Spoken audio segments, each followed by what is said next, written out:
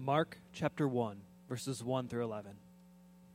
The beginning of the gospel of Jesus Christ, the Son of God, as it is written in Isaiah the prophet, "Behold, I send my messenger before your face, who will prepare your way, the voice of one crying in the wilderness, prepare the way of the Lord, make his paths straight."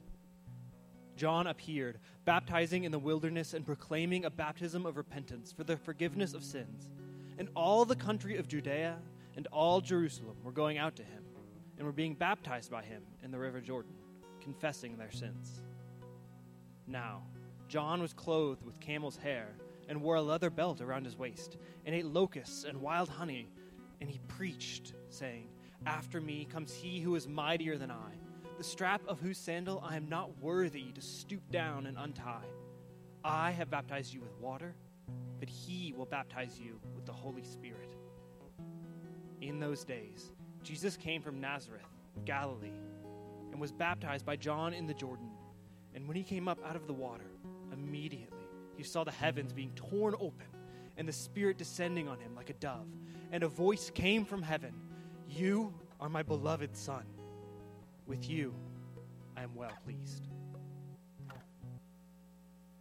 Let's open up in our Bibles to Mark chapter 11, verses 27 through 33. That's Mark chapter 11, verses 27 to 33. Well, providentially enough, this was actually the corresponding passage in Matthew as Judah's Bible story last night. And what we have learned from Family Discipleship time is that it rarely goes well. And so we're always trying to find these ways to keep a 3-year-old engaged. And it is very, very challenging. And so the thing that I made up on the spot last night, and I don't even know if it worked very well, but was every time he heard the word authority, he would get to say, "God is the boss." And we'd read through the passage, and every time it said authority, he would get to say that. And so I would pause for a moment, and he would yell, "God is the boss." And we, "Shh, Simon is sleeping. Don't yell too loud." And we would do that. And so as we make our way through this passage, as I was thinking about that, that is the reality of what I want you to take away this morning. As we look about authority, as Jesus' authority is questioned, as he is teaching these scribes and Pharisees who believe that they've become the boss, who believe that their way is right, and that they align with God, is what he's teaching them is that, no, God is the boss. God holds the authority. We live in a culture that doesn't know what to do with authority.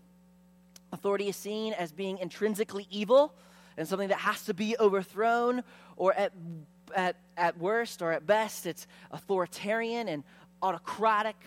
It's something that we have to really rule with fear. And both of those extremes are just not what we see in the person and the man, Jesus Christ, that he wields and deals with authority in different ways. And so what I want us to see is what true authority really looks like. Because authority is not just something that exists, but it's something that is necessary, and it's something that's inherently good. In God's world, when we see authority being exercised the right way. And so we're going to see just 2 things. I know, you heard that right, just 2, not 3 things in today's sermon, but 2 things about God's authority. And one is that true authority comes from God. The other thing that we're going to see in this passage is that true authority is contested. God's true authority in this world is constantly contested. And what I want us to take a moment and to reflect on and dive into this passage is, it's so easy, I think, to look at scribes and Pharisees and think, those are the bad guys, and I'm on the good guys team, and I'm certainly not like the bad guys.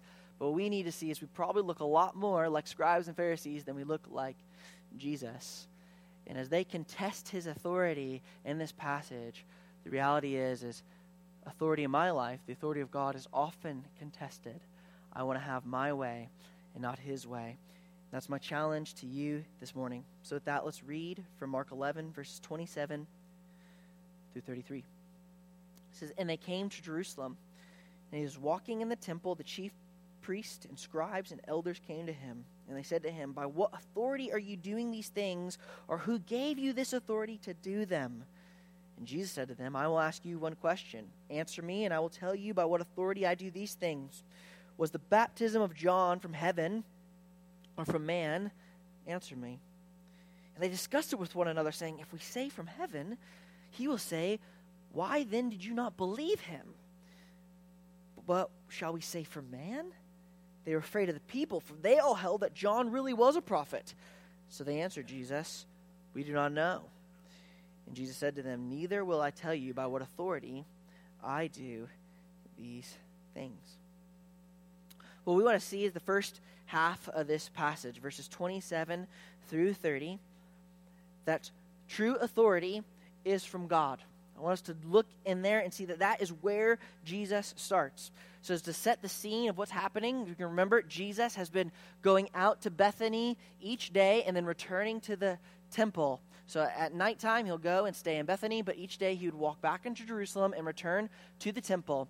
And what has happened right before this passage, Jesus has caused quite a disturbance in the temple. He has disrupted this kind of false worship that is happening as they are making it more about economy, more about what they can gain in commerce, and less about the true heart of God, a place where all people from all nations can come and dwell with God and commune with God. And they're holding the Gentiles back from God in this court that was just for those Gentiles. And Jesus is coming and he's teaching, remember from Isaiah and Jeremiah, saying, don't you know that my house is a house of prayer for all nations, so that all people might come and worship me, but you have made it a den of robbers. And so he's teaching this really explicit thing, and they come to him, and they're asking, and I believe when it's talking about these things, they're probably talking about the thing that just happened, when he's knocking over tables, disrupting things. John tells us he brings out a whip and gets the livestock out of there. And they're like, hey, but what authority do you have to go messing up everything around here? Who gives you the right to come in and do this? And these group of people, the chief priests, the scribes, and the elders, that's actually a group of those three groups made up what's called the Sanhedrin. And that Sanhedrin was a Jewish religious authority in the time. And they would kind of be the go-between between the Jewish people and the Roman government. And the Roman government, because they don't really care what Jews are doing religiously, just kind of gave the Sanhedrin the right to do whatever they wanted, particularly in religious matters and in the temple. But then Rome would always make sure that they had their way. And so here's these people who are used to having all of the authority. And so they're coming into the place of authority in this context. It's the place of Jewish religious authority. That's the temple.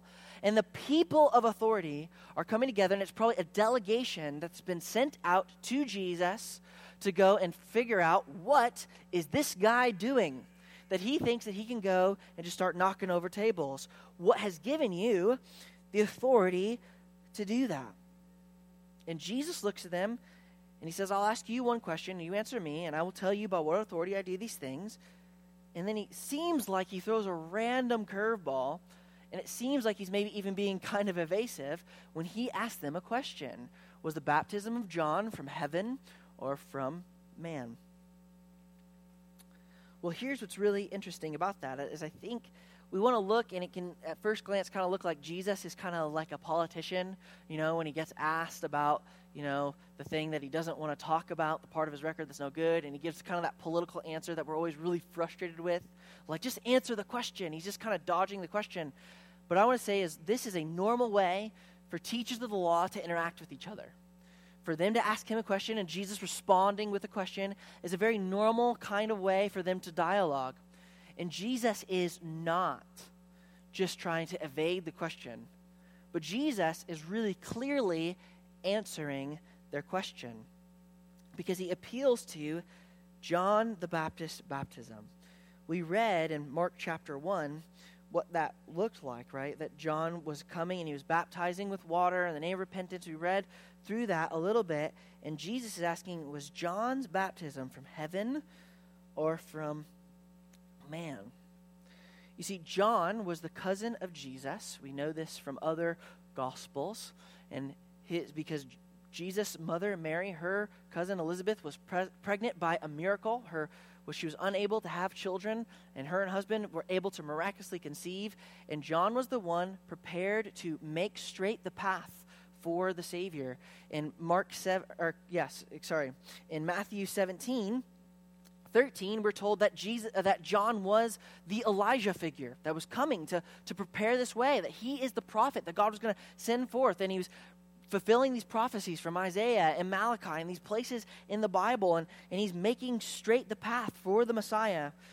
John was baptizing as a sign of repentance with water, but preparing the way for the one that he said would baptize with the Holy Spirit and with fire. He was going to change and refine, and that's what he was doing. And Jesus is pointing and saying, do you recognize who this guy is? That he's the one who's come to make straight the path. And was his baptism from heaven or from man? And then even to just kind of like pile it on a little bit, we look at the baptism of Jesus himself. Jesus has John the Baptist baptize him. And here's what happens in Mark chapter 1, verses 9 through 11. And we read it. But it says, in those days, Jesus came from Nazareth of Galilee and was baptized by John in the Jordan. Now listen what happens. And he came up out of the water, and immediately he saw the heavens being torn apart, and the Spirit descending on him like a dove, and a voice from heaven said, you are my beloved Son, with whom I am well pleased. Now these guys aren't just some random people asking Jesus, hey, where does your authority come from? As if they don't know what's happened in the life of Jesus. Okay, Jesus is not doing these miracles in some kind of back alley corner where no one else knows that they're happening. This moment is something that a lot of Jewish people would know. And the people, and we know from other gospels, that scribes, Pharisees, people from the Sanhedrin were going out to John's baptism and asking these similar kinds of questions. These experts are not ignorant to the fact that there was a guy baptized in the river, and the heavens torn apart, and a voice from heaven said, this is my beloved Son, in whom I'm well pleased. When Jesus asked, is that baptism from heaven? It would be like me asking, Kendall, do you like Brittany's baking? And he'd be like, I don't know, is Brutus an OSU fan? Like, if you know that Brutus is the mascot for the Ohio State football team, you know he's a fan. You don't have to be like, oh, I guess you're right, Kendall. Like, you wouldn't say that. You would just say, yeah, he must really like Brittany's bundt cake.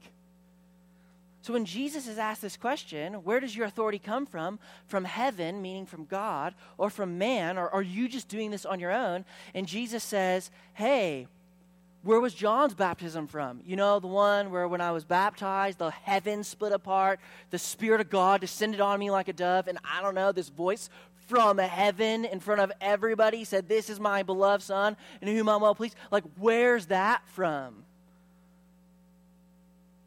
This isn't a trick question. This isn't hard to answer. Where does the authority of Jesus come from? And yet, these teachers of the law have to get together, and they don't see what is so incredibly obvious. They miss it. They miss this thing that is so obvious, that the authority of Jesus comes directly from the authority of the Father. See, they miss this authority because the reality is to recognize God's true authority. You've got to be humble.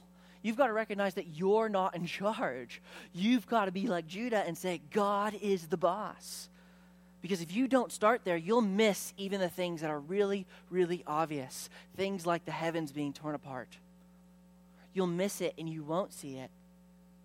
And that's where they're at. They don't see that John was this Elijah figure, the promised one who's making straight the path for the Messiah. And they've got the Messiah right in front of them doing these amazing things. And they're like, who gave you the authority to come in here? And they're missing it. It's totally obvious. But I think what's so interesting as we look at that, and I want to say is this, is we can miss the obvious things as well because we're not submitting to the authority of God. They're missing the things that are so obvious and right in front of them because if you refuse to submit to God's authority, you won't be able to see his authority. See, that's what we have to apply and live from this text is we must submit to God's authority. We have to say, God is the boss. He's the one who rules my life. And we have to do that in every situation. See, the reality is even us, even me as a Christian, if I'm honest, I'm usually totally fine with God's authority as long as it lines up with what I already want to do. Right? God's will is great so long it's, in line with mine.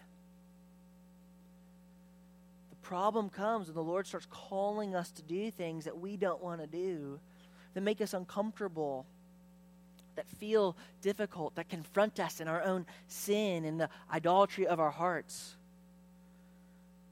But God is saying, I'm the one who's in authority. You'll either submit to me or you won't. And if you fail to submit to me, you'll even miss the things that are most obvious, the things that are right in front of them. You see, what's so interesting about this question is the effect it has on this Sanhedrin and on these people. See, Jesus asked this question, where does John's baptism come from? And what he starts to do is he starts to open up and reveal their functioning authority. Right? And here's what I'm trying to say. It's so interesting is they ask him, where does your authority come from, heaven or from man? And what we see happening in the rest of the passage is when Jesus asks this question, they're getting together and the conversation they're having starts to reveal where their authority is actually found. They don't think, what is right and what has God said? And we're going to answer this question according to what has God said. What do they start to do in this passage? Well, if we say this, what are the people going to say? And what happens is they start to reveal their functioning authority. So I want to kind of tell a tale of two authorities that happened in our lives and in their life, and it's getting ready to play out here in Mark. And that is true authority and what's our functional authority. Now I want to say that these two things are always coexisting, because here's the reality. Just because you don't recognize God's authority doesn't mean he's lost it. Right? Just because you don't acknowledge God or who he is, or you don't live according to his ways or what's right, doesn't mean that somehow God on his throne in heaven was like, oh, I missed it. Right? Like, his authority is still supreme and reigning, and we are called to submit our will and function as if he is actually the authority of our lives. And so that's kind of what I'm trying to bring out, this thing where I'm trying to say, your functional authority, the thing that you actually live with, what commands your words, your deeds, your actions, what actually changes Monday, that's your functioning authority.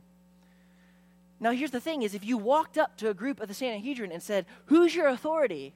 What do you think they would say? Well, God's my authority.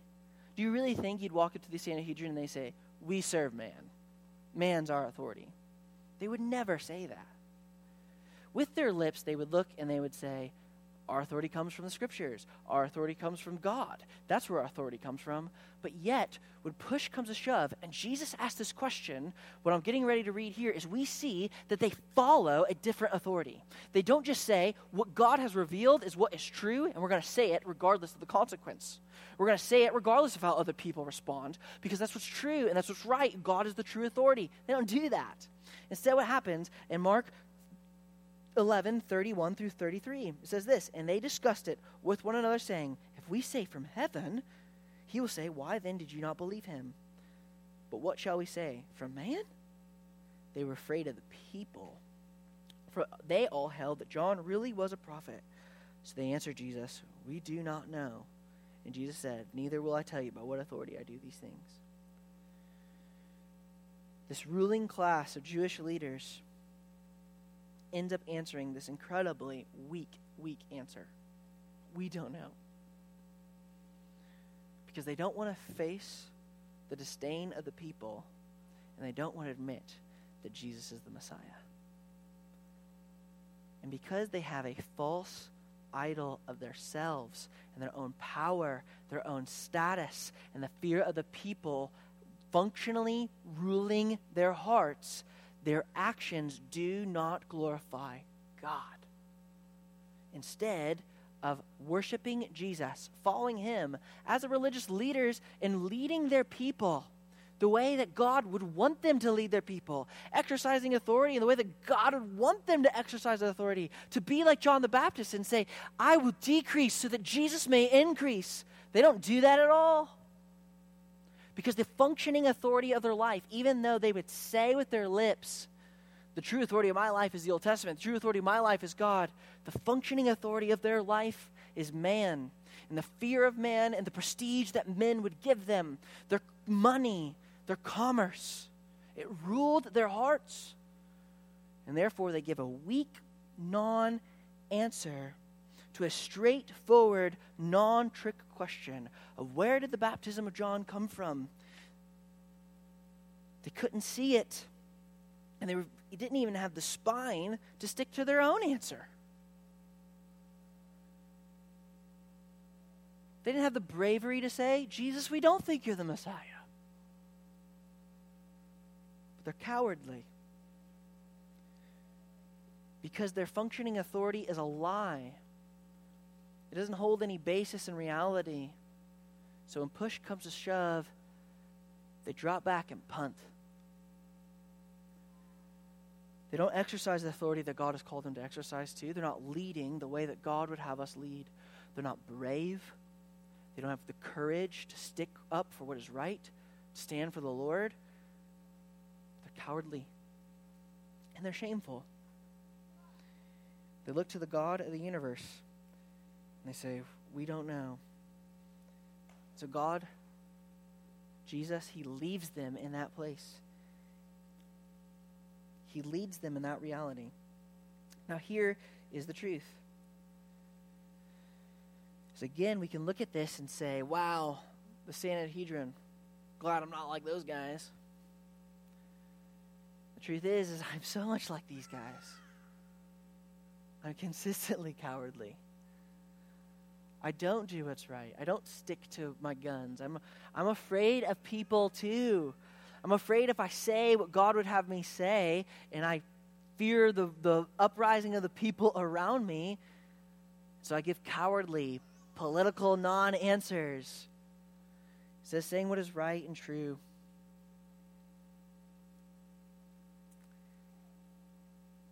I am like them, and you are as well. See, even as Christians, even as believers, we know with our minds what the true authority is. But so often, we do not function and obey according to that true authority. We allow something else to creep in, sit on the throne of our heart, and it becomes a functional authority in our lives. See, the reason why I use that term functional authority is because you can't function without some kind of authority, even if it's yourself. Everybody has to worship, admire, look up to something just to make it through the day, to make moral decisions, to make any kind of decision, to do what's right or even to do what's wrong. We are recognizing something, even if we're being really passive about it and just letting something come in and steer us.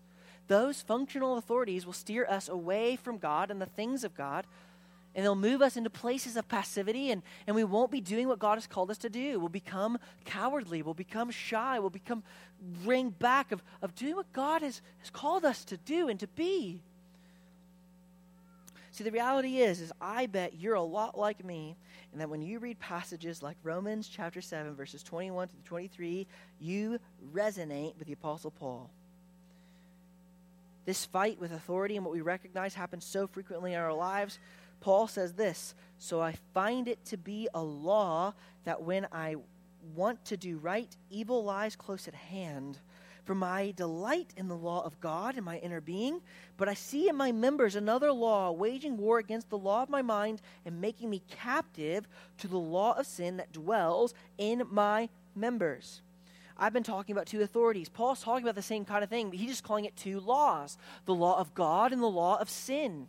And it's fighting within him, and he knows here what's right. I delight in my inner being to do the things of God, but the members of my body, I'm struggling. I'm failing again, and I'm captured away and taken away.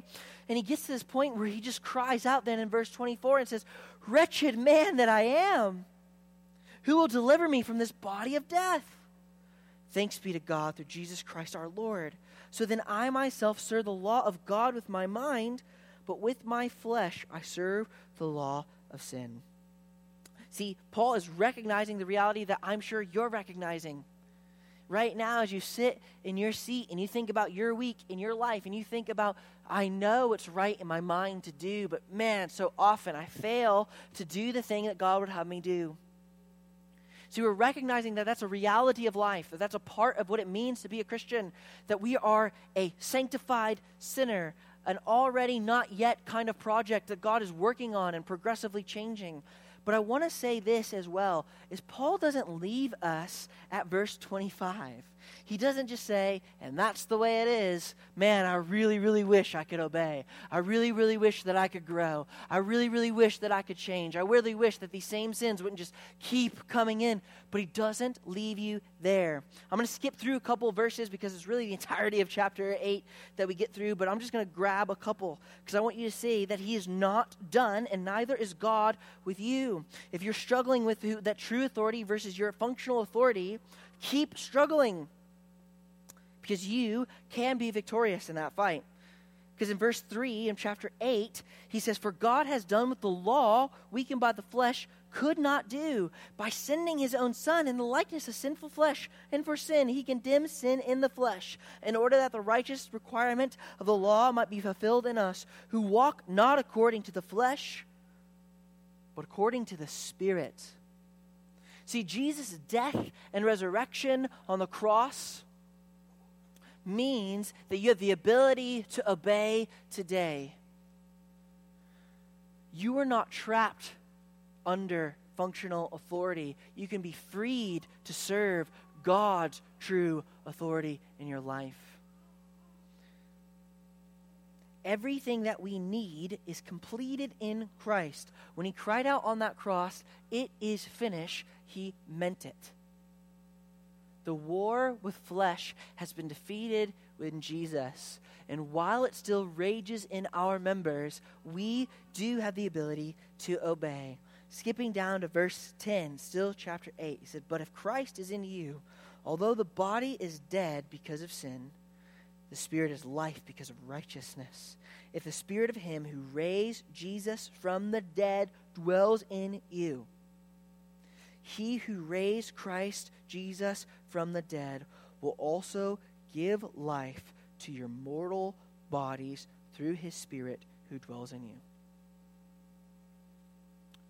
Your mortal body is enslaved to sin, but the old you is dead and the new you has come. And he says that if the Spirit of him who raised Jesus from the dead dwells in you, it's a rhetorical question. It's another question that's not a trick question. Of course it's in you. When you gave your life to Jesus and you were justified by faith, you were baptized in the Holy Spirit. Jesus comes to baptize not with water, but baptized by the Holy Spirit. That Spirit you have been baptized into, immersed into the moment of your salvation. It's not a second event. It happens the moment you put your faith in Christ, and you are unified with him. You're made one with Christ. And because of that, you are a part of his body, and therefore you have the ability to overcome sin in your life. Yes, it takes time, it's progressive, and it's over the course of a lifetime. And yeah, you'll be fighting and struggling with sin to the day Jesus calls you home. But what's so amazing about this, and what I want to say, what I want to give us hope, resurrection hope, is that true authority has its way. The authority of God isn't weak.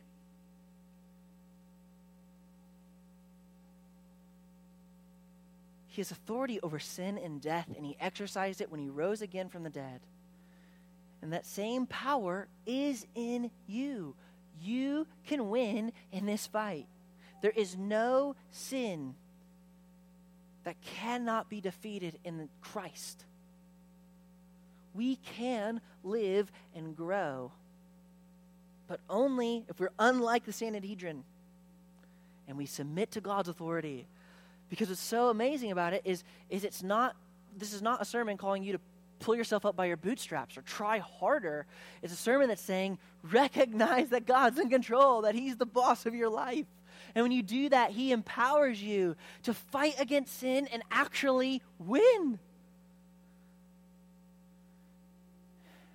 It doesn't happen in split moments for most of us, but over the course of a lifetime. You can do what they could never do. So you can see the truth of God and obey, even though you still struggle. You don't struggle in vain. we need to practice what it looks like to align that functional authority with God's true authority. A constant life of repentance and turning away from sin and saying, Jesus, help me. Jesus, you have all the true authority, and you can rule and reign in my life now. I want to submit to you, and as you do that, you are going to help the members of this broken mortal body that is dead to sin but made alive in Christ and resurrected with you. And I can live. I can have victory. I can have growth. I'm not doomed to feel this way or to be this way or to fear these things forever. But in the power of Christ, I can grow and change. Because the reality is this, is the true authority of Jesus will have the final word. Every knee will bow, every tongue will confess that Jesus Christ is Lord. That is an expression that Jesus Christ is the authority. When Jesus raises from the dead in Matthew 28, he says this about authority.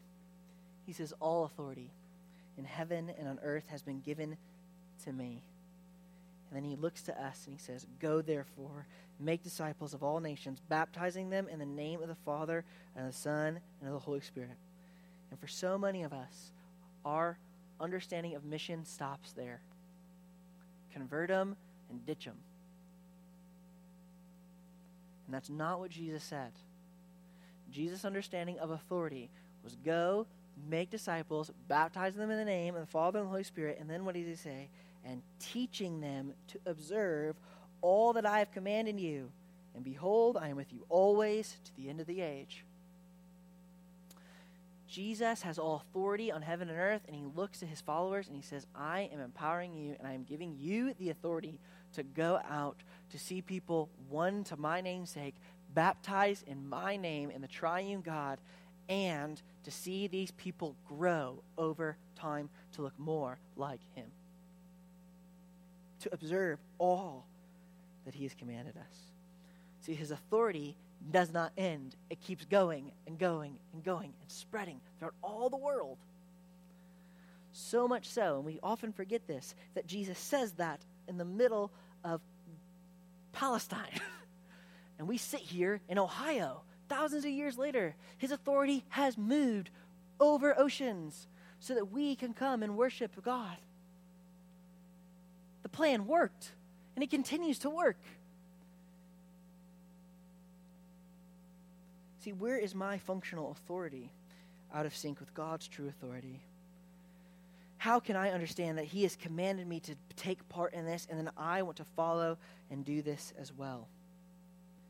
And we get to praise Jesus that we would have this kind of authority given to us, entrusted to us, and that we have his true authority to rely on when we get it wrong, when we start to function and get out of place.